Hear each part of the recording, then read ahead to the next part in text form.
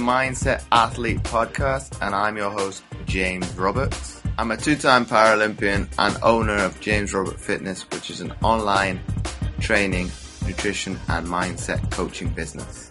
First of all, I'd like to thank Lauren Williams for suggesting this quote to the show.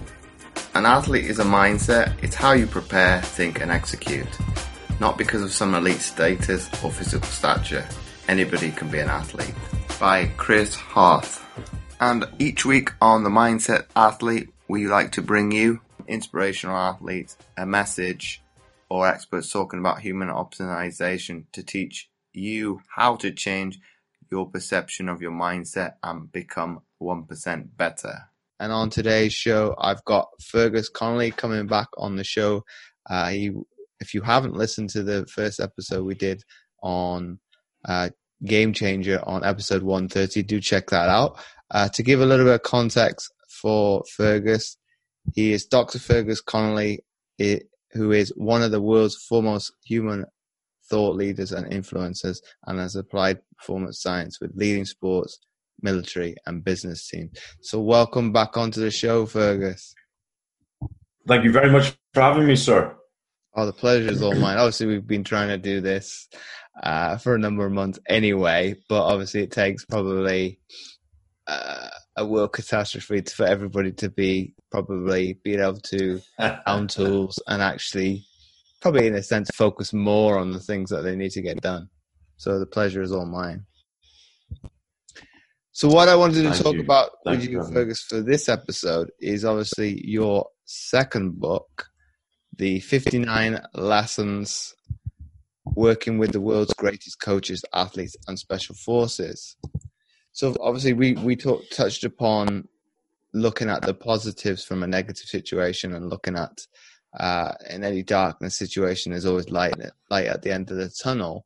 From that book, what stands out the most in terms of like from an adversity standpoint? Obviously from a special forces perspective, people would probably assume obviously that is a life and death situation for some periods of the time. But from maybe a coach or an athlete perspective, what do you do when you get into these kind of moments of darkness?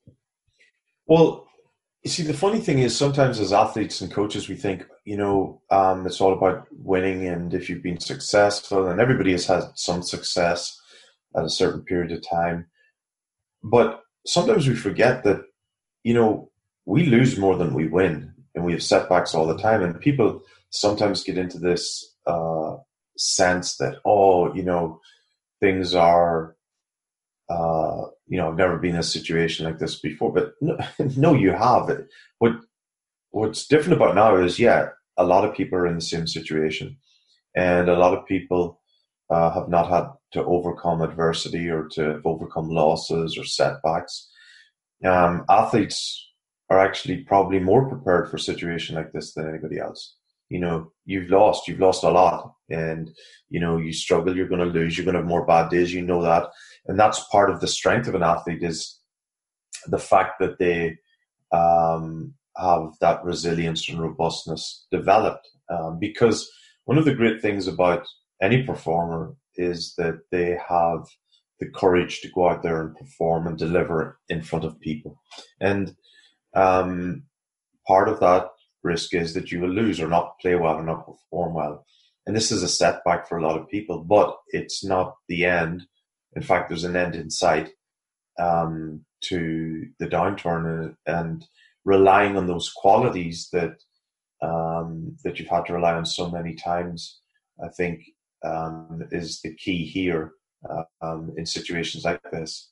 And one of the other things that I think a lot of coaches and athletes sometimes forget in situations like this is that it's very easy to get caught up in a herd mentality and to follow normal hysteria or public panic.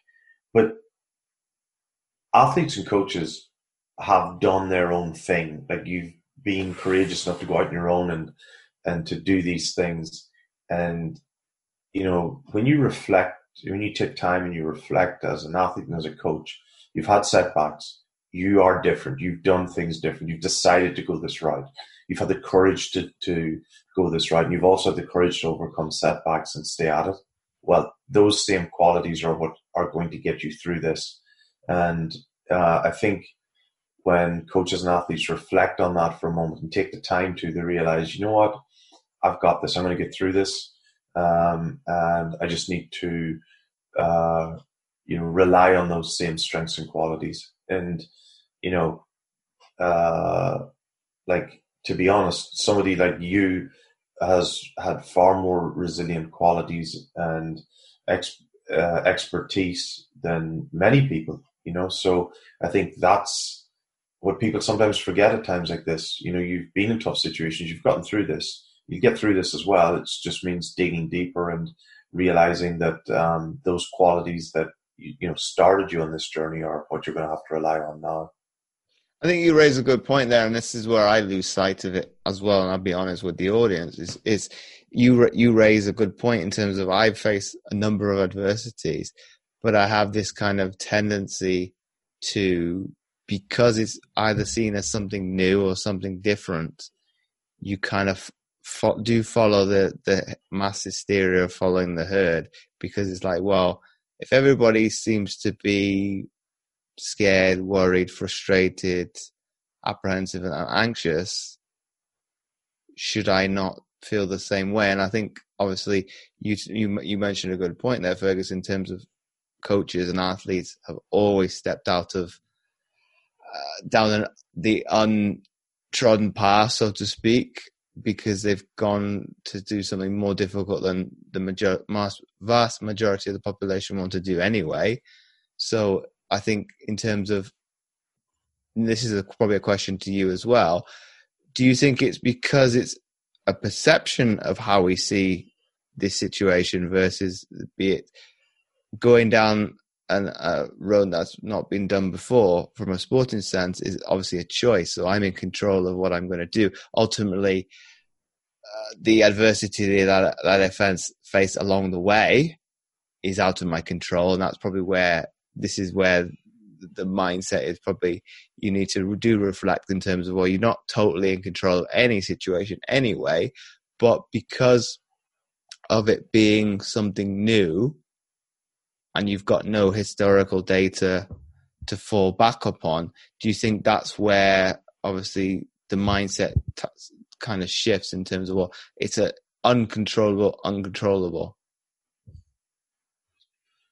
Yeah, so there are a few things, and again, you know what I mean, I'm not a psychology expert. I can only speak to me and to my experience. The way that I look at this is, look, one of the mistakes we do make in sport is that, and just recognizing sport is a subset of life. The reason it's a subset is that there is wire around the fence, so to speak. Like, no matter what you do in sport, it never becomes life or death. And if it ever does, then it's not sport. Like, I mean, somebody's being reckless. But so within sport, there's a certain safety. But the role of sport is to teach young people lessons for life. The majority of people will never make money from sport. That's not its role. It's role to teach lessons that you continue in life. So just hardships, setbacks, and overcoming. One of the most important lessons that we sometimes forget in sport is that you're never truly in control. And sometimes we mistake, and I've made this mistake many times, I've confused preparation for control. I've confused the fact that I've prepared, suffered, and gone through X, Y, and Z exceptionally well and at an exceptionally high level, and then winning and assuming that I am in control of the outcome. You're never in control of the outcome. You are in control of the preparation. You're in control of everything that leads up to it, and then you do your best. And sometimes, and if you do it very well, you've increased the probability of success, but never are you truly in control. Now, if something like this happens, and we think that we've lost control, no, you're never in control. You are only in control of how you react to things and how you prepare and how you act. And so that's the first realization, that in life is fleeting. You could get hit by a bus tomorrow as quickly as you could get some kind of illness. And the lessons from that are live every day, to your fullest. Secondly, prepare and decrease the probability as best you can, but recognize that you're not ever truly in control. Those are two critically important lessons. But on the other hand, athletes are better prepared for this than anybody else in coaches because they thrive in situations where it's difficult. That's one of the reasons you got involved in sport. Difficult situations, jump towards them, get excited with the risk and not recklessness, but get excited about the opportunity that it presents itself. And so this is a serious situation and it's tragic, but there is always opportunity in the difficulty. And it's, that's why, there are a lot of Olympic athletes who had wonderful plans and who've had setbacks. You've a lot of Olympic athletes who were well on the way and thought that they were really well prepared. And now this is it's not a setback because it's a change. It's not a setback in the sense that it will, that you alone are injured. Everybody's in the same boat. The key is how you adapt, because there are some athletes whose preparation was not going well, and now they've been thrown a lifeline. There are other athletes who are preparing exceptionally well, who can actually perform even better when it gets to the Olympics. So this is opportunity rather than a setback if you choose to look at it. And if you're an athlete around the world, you should be looking at this going, the good thing is, for me personally, is everybody's in the same boat. And it's not whether this is an advantage. The only advantage is, or the only advantage will be, if you adapt to this situation quicker than your opponent, quicker and better. And that's the key lesson from this, I think, for everybody. So by the time this ends, the question will be, it's kind of like, there are a number of things, like, and two really important lessons from the war. The old British war posters used to be, your country needs you. Well, that's the lesson that nations who have not been under direct threat of war in their own land are now experiencing, because now your country needs you in the sense that you need to do your civic duty, which is stay in place. And the second thing is, used to be the other poster used to be, Daddy, what did you do during the war? Well, the question for a lot of athletes when this is all over is, what did you do during the stay in place? Like, how hard did you work? How did you use that time? And it could be as simple as working on something that's not physical. Like, this gives you a window of a few weeks to work on resilience or to work on flexibility. It could be something specific or non-specific. But that's the question that as an athlete you have. And the last point on this is, what catches most people in times like this is not doing anything. That's the worst thing you can do. You stand still, you're going to get run over. It's like you're crossing a road every day and you freeze in the middle of the road. You're going to get hit by one side or the other. So you can't stop. You have to create a new focus and start moving towards that. But why do people freeze? Because obviously you go back from a psychological sense of how we're hardwired, and you go to the original sense, it was either fight or flight. Why is there become, in more recent times, that notion of the third one, of people obviously having no response whatsoever to either flee or to take up to fight? Why is there an instance of people just freak out and just can't do anything? Yeah, so it was always there. There was always the third one, freeze, but you would see it in nature more often, because rarely were people put in situations where they were completely overwhelmed, where their experience would be absolutely completely new. You see it in young kids. Something happens, or they see a dog for the first time, or an animal, and they freeze, like they're frozen, and in some situations people are just completely overwhelmed. And what will happen? You generally see the difference between novices and experts are that a novice will freeze because they don't have an option to deal with something. So if somebody's in an immature sense, psychologically, they don't have an option, they don't have a tool to draw on to deal with the situation, context, or event that's happening. An expert will get confused because they've got too many options. And so that's what tends to happen when you freeze, and it generally happens, one of two ways. So the most important thing is to be able to digest, interpret exactly what's happening with clarity. Now, and the freeze can happen as a result of a number of factors. It could be completely fatigued, could be being completely distracted by different things, but it's a case of identifying what the goal is and moving towards it, quicker. And that's why that ability to interpret, stay cool, interpret and respond rather than just react often is the key thing.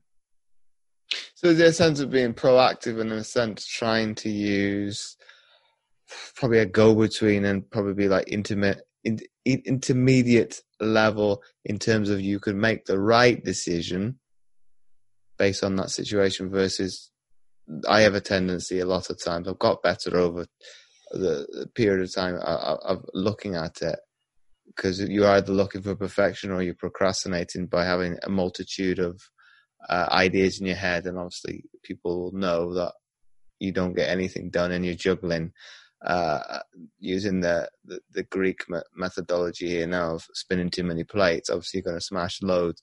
So in terms of probably from a visual perspective for people listening, is it best to kind of be in the center ground to be able to, well, I'm not going to react in a certain way as a novice.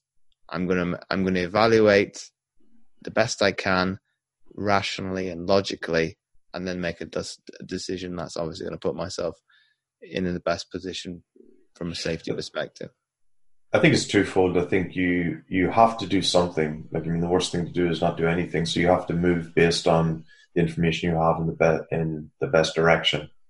And then as you evaluate it and as things become clearer, then you readjust. And you're constantly doing that anyway. So you have to move. So for example, when this whole thing came down, there were certain things that, okay, I had to sit down, look at it and go, okay, this is what appears to be happening. This is what I have to do. And then as it continues and you get more information, then you reevaluate, you readjust, and you head in a particular direction. For example, with me, there were projects that I had that suddenly were put on hold. Looking at it, I go, okay, well, I can't stand still and not do anything. There are these other projects that I have that I can start work on. When those got cancelled, well, then it was a case of, okay, I can go full steam ahead into these other things. I can take on, or I can go to, take on projects or clients that had been speaking to me about different things. So that's an example of making a decision straight away. The worst thing I could have done is sat there, put my thumbs and start to feel sorry for myself and go, oh, woe is me. Now, and everybody faces setbacks, there is comfort in the fact that everybody's in this boat together. And that's why this idea of civic duty, particularly in the US and in some other countries where it's not alien, but it's not as common as, for example, in Britain. It is a while ago, but there still are memories of, for example, the Second World War, when, you have one common threat. Well, it just happens now that each country has this one common threat. And one of the key ways to overcome it is the idea of civic duty and the idea of doing something that not just benefits you, but benefits everybody else. And it's an incredibly powerful feeling and emotion, because when you feel isolated and you're dealing with a problem, that's worse than when you're in a community that are dealing with a common threat. And so I think those looking at it rationally, not getting caught up. Emotion's incredibly important. It's incredibly important. But ensuring that it doesn't overpower rational decision making is equally important, and knowing when to rely on emotion and allowing emotion to protect you, because the fear of this is a valid fear and it's very important. And so then being able to understand clearly what you can do, what you can't do, it's important to distinguish, but you can't make irrational decisions either. And so it's managing emotion and logical clinical decision making. Those are the really important things that people need to look at.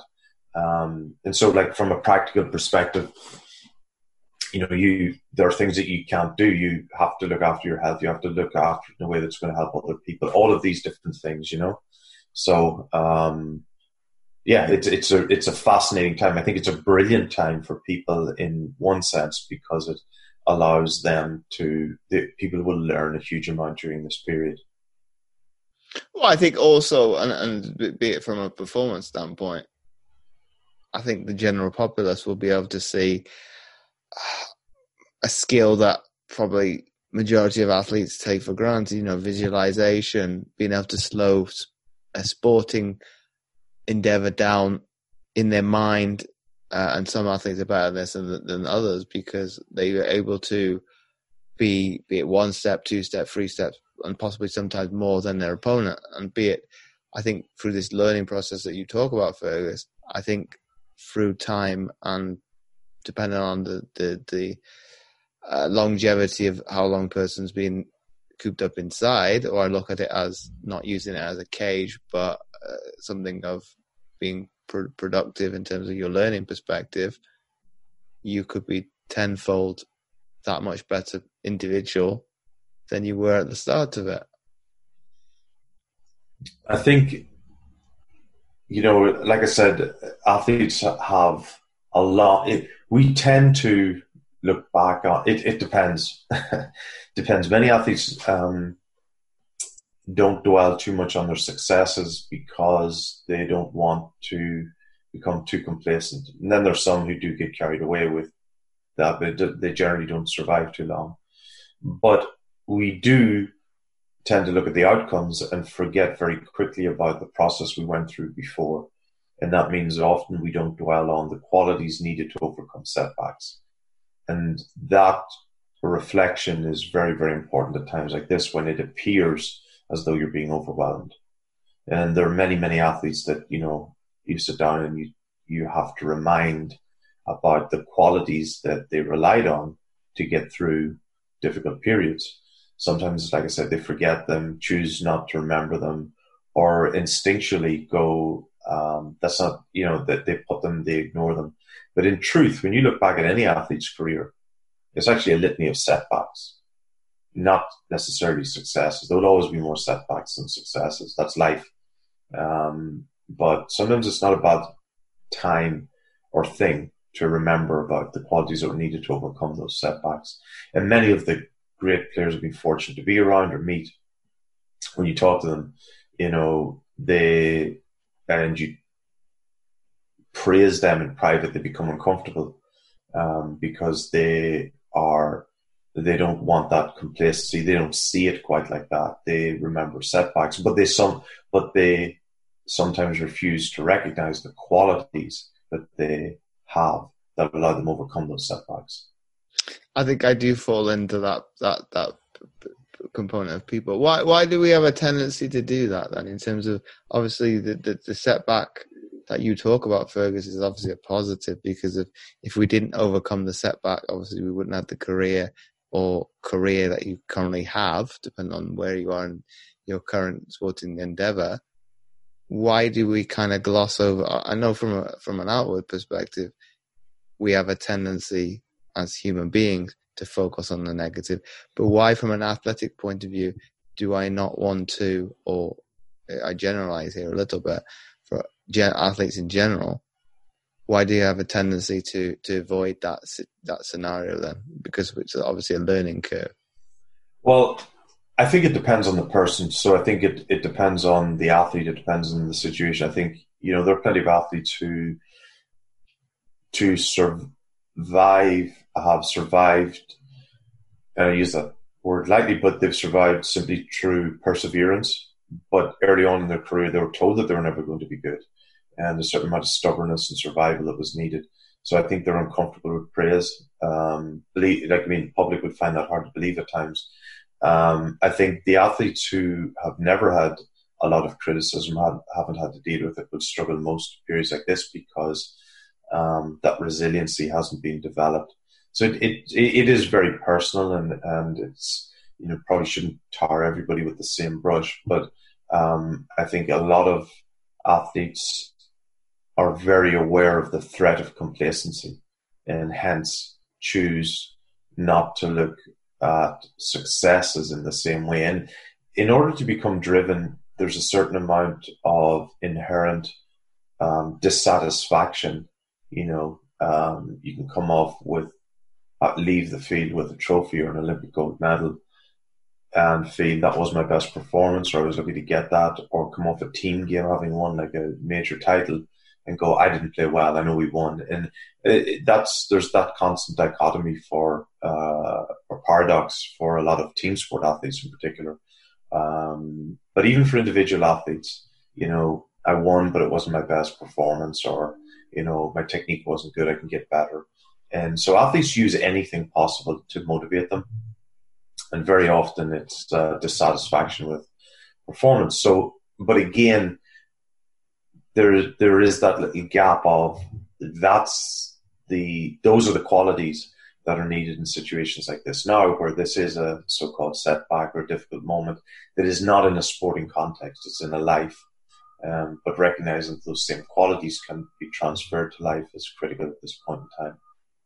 But if we go a step further than that, Fergus, in terms of that detrimental aspect of looking at it, and I use the analogy that I use from a team perspective because it's slightly easier to make point of it. If the team plays well, but you as the individual don't, and you focus on you not playing well, can that be detrimental in the long run? Because obviously you're to certainly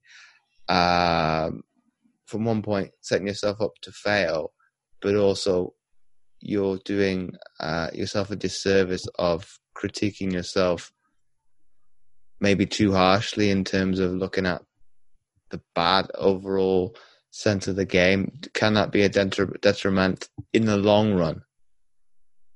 Yeah, so it's two things. One is that very often athletes are inherently selfish, for the large, they have to be, because it means taking time away from family, taking time away from others. So there's not all, and it varies to different degrees, but there is an element of selfishness or self-absorption that's needed, because there are times when you have to go train or eat a particular food on Christmas Day or whatever it might be, or avoid whatever. There are things you can't go to. It's discipline, it's selfishness, but at different points. And that can be dangerous in team sports if it becomes too much, because now you're playing for yourself as opposed to your team. The second thing then is the point that you're raising is that if you are not aware of your value as a person long term, that can be detrimental. And that's incredibly important. And you see a lot of athletes who struggle with that, because it becomes a case of where their self-esteem eventually becomes more fragile over time because they don't see value. And that primarily comes about, and it's something that I spent a lot of time talking with people in many careers, but they view their identity as that of an athlete only. They don't view themselves as a person. They view themselves as an athlete. Therefore, they judge themselves on success or failure as an athlete, not as a person. And so recognizing, and you see it with athletes who are, you see it at all levels, but particularly as athletes stay in the game longer and longer and longer, they can only identify as an athlete, and they lose the sense of identity, which is a completely different thing, who you are, not what you do. And so your public image is, what you do, your identity is who you are, and helping athletes identify both those things. Some people never do, but the smart ones, or the better, no, I shouldn't say smart ones, those who have had certain experiences, generally in their support system, have a very clear recognition of the difference between image and identity. They understand that they're two completely separate things. They understand that there's an external image that people will view them, but they recognize that they have an identity and are very clear about who they are, what their qualities are as a person, and their value as a person. And when you know what that is, and when you can recognize that, support it, and develop it, then you tend to have a more balanced, secure life.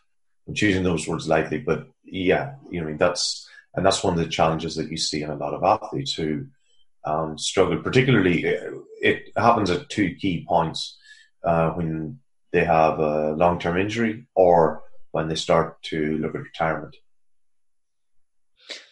And obviously, at this particular moment now, Fergus, is it, and I'm going to single out, be it the athlete here, is it the issue of identity or image or public image, be it as a role model, that they struggle with now? Because obviously there's not one sport anywhere in the world that is being performed. So be it they've got to resort to social media, be it Instagram, TikTok has gained enormous amount of popularity now because it's an outlet to be able to be creative. But in that sense, from the athlete perspective, what are they trying to do? Is it they're trying to and I know you can't generalize it because it's going to be case by case. Is it they're trying to uphold an identity as them as, be it a footballer, basketball player, etc., or is it a public image of, from an outside perspective, looking in, that this is your job, this is what I know you as, so you must entertain me? I think what happens are, in some cases, well, there's two ways to look at it. One is that athletes, coaches privately, when your main medium of expression has been removed, so there are things you can't do. Now some athletes will face confusion and they'll go, okay, I can't do what it is that I do, which I identify as my image, like what I do, they identify very clearly as who I am. But it's not. What you do is not who you are. That's your job, that's your profession, that's separate. Those athletes who have a clear separation and identify both of those clearly will not struggle as much because they recognize I can't do what I normally do, but I still clearly know who I am because I'm more than just the sport. So there's that aspect to it. Athletes who, are completely obsessed with, and that's the only thing that's been removed now, may struggle. Athletes who look at it more rationally and go, okay, I can't temporarily do what I always do, but I've got other ways around it. I'll keep driven. They'll be fine. But athletes who are just completely, focused on doing this one thing or whatever it is, whether but there's always ways around it. There's that. The image, the idea of social media is part of that, or can be part of that. But what tends to happen to some athletes are that they become more aware of how they're viewed in social media, and that creates a disconnect because now they tend to identify who they are as how they're represented on social media. So they can sometimes confuse their identity, who they are, with what people perceive their image to be. And so if you have created, we all have images, in the sense that it doesn't matter whether I want to have an image or not. People who don't know you will watch you on Instagram, Twitter, Facebook, TikTok, whatever it is, and go, I have an image of them. And then people can like it and they can give feedback. So the image that's being created now has a value to the person. The problem is when you start to put value yourself in that image that you've created, and now the number of likes and whatever becomes something that you get a response from, you get a feeling of a dopamine hit or whatever it might be from the number of likes you get. But the important thing to remember is that's just an external image. Who cares? But a lot of people do, because sometimes that's their only way of getting gratification or response or feeling cared for, loved, whatever it might be. But the reality is that's just an image. Nobody cares. But athletes who struggle to separate their public image on social media from their identity, they will struggle quite a bit, because now if the number of likes goes up or down or whatever, that's what they live for. The reality is, who cares? Because the same people who are going to criticize you for your performance on the field are going to criticize you on social media. And at the end of the day, you don't know most of them anyway. So does it matter? But to some people it is important. But, it's being able to separate and clearly identify what these things are and what they're not. But is that, in this time of uncertainty, and come back to our original point and at the initial start of the conversation, obviously the control and uncontrol, we don't know how long this is going to last. Obviously, when this goes out, it could be finished. It could. So the uncertainty that we talk about, we're never like you said all along. You're never really in control from 1 minute to the next. And correct. So we've created, in modern society, we've created a sense of security in feeling that we're in control. We're not really in control. You know what I mean? Not truly. We prepare very well, and we increase the probability of success, which is what you should do. But recognizing that even with all the best preparation, you may not be truly ever in control of things. And so you've no control over what people think of you. You've no control over, your reputation. You've control over how you respond to things, and you can influence your character and how you think.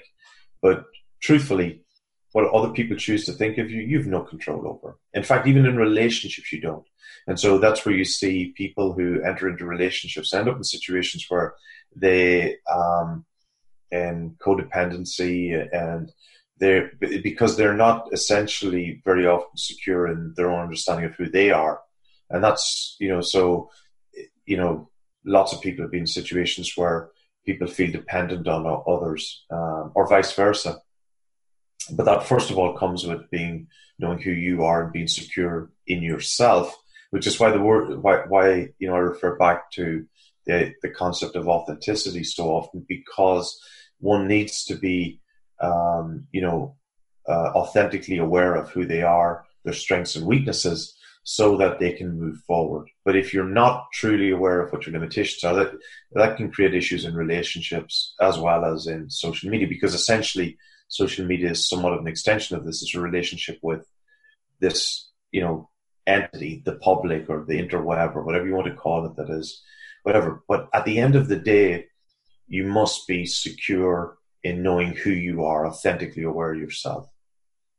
Do you think because we live in a kind of fast-paced society, that's become more problematic because people are less inclined, and I'm going to generalize this loosely because for some people listening it might not be the case, that obviously with the fast pace that we live, you're more likely to gloss over the fact when you do either learn from adversity or face adversity, because we kind of have that safety blanket or safety net, whereas now we don't have a sense of security. Obviously, what you mentioned earlier on, Fergus, of public duty, that this is something greater than oneself, and this is a sense that you need to put your ego aside and whatever things that you were doing in normality, and whatever normality in life is,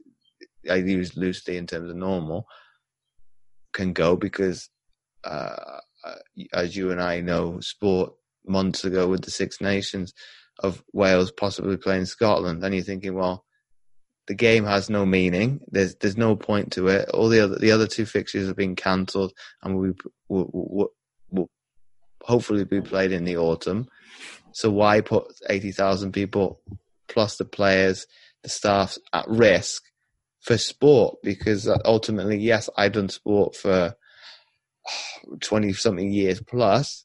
I saw the rationale. Sport is no important than life, and I think it does put it to the fore that you need to value of the less vulnerable in society over yourself. Just because you're fit and healthy doesn't mean you are. And athletes probably do think they have this sense of either invulnerable or invincibility. Well, this pandemic doesn't care. It doesn't care if you're Superman or the common person in the street. I think we do need to take that sense of, probably go back a couple of centuries of caring for other people, a community spirit that I think in some cases has been lost. I think it's starting to, and also the positive of being in social isolation, does give you a chance to actually slow down your life and reflect and actually learn from Do I truly, like you say, am I exuberating myself exponentially outwards to get gratification for other people, or am I truly content with myself? So the fast-paced life or lifestyle or society doesn't offer people many opportunities to reflect or to take time to themselves and to become aware of. And, I think, any athlete who's suddenly gone from training, all available hours and being busy to suddenly sitting at home was going to struggle. And, I think if people watch my TED Talk, they'll see, how that hit me in, a number of years ago when I was faced with a similar situation. And I didn't handle it well because I wasn't used to not having anything to do and the confusion that comes with that. So that's why it's important for people to, have a good support team, but also to be aware of themselves and to recognize that being busy all the time is abnormal, having a balance. And so I think one of the things that's going to come out of this are that people will, initially it's a huge disruption. People are going to be, so for the first week or so, people are going to go, okay, there's a little bit of fun. I can hang out. I can, walk around all day in my sweatsuit or tracksuit, whatever, and I don't have to worry. I can lie in bed. By the second week, people are starting to get a little bit anxious. And by the third week, people are slowly starting to crack up. Unless they come to an acceptance of the situation they're in. But I think that, when this does die down, I think one of the things, and we started the conversation at the beginning about this, was people have a better awareness of civic duty. I think people will understand the value of having more quiet time. And I think that hopefully people recognize that there's a lot of benefit to having a balance between moments of pace and then moments of solitude, because it allows you to be more aware of who you are and to be more aware of what's happening around you. And I think that's, those are some of the benefits that are going to come out of this, situation. So my final question to you, Fergus, before we wrap up the episode then, so if you had to summarize what we've been speaking about into one sentence for people to take away, what would that be? Always look for the opportunity in times of difficulty. So once again, Fergus, thanks again for coming on the Mindset Athlete podcast. Awesome. Delighted. Thank you very much for having me, sir. Have a great day and take care of yourself, okay? You too. If you like this episode, please do share it with your friends and do let Fergus and I know what you thought of the episode by tagging me over on Instagram at JamesORoberts11. And again, you can do the same on Twitter and Facebook. And if you had any questions, don't hesitate to shoot them over as well. And finally, don't forget to check out Fergus's website, fergusconnolly.com, where you can find his 2 new books as well as additional resources. The book Game Changer, The Art of Sports Science, and 59 Lessons Working with the World's Greatest Coaches, Athletes and Special Forces, and the additional resources, The Happiness Handbook for High Achievers, Stoic, Circles, Sheepdogs, and Authenticity. And don't forget to check out my free content on my website, fitamputee.co.uk, and click on the tab Resources. But not forgetting, I've also started a new group, especially for this podcast, which you can find by typing The Mindset Athlete. And one, especially for the amputees listening, I've recently created a Facebook group called The Amputee Coach, Fitness and Nutrition for Amputees to help you lose 10 to 30 pounds.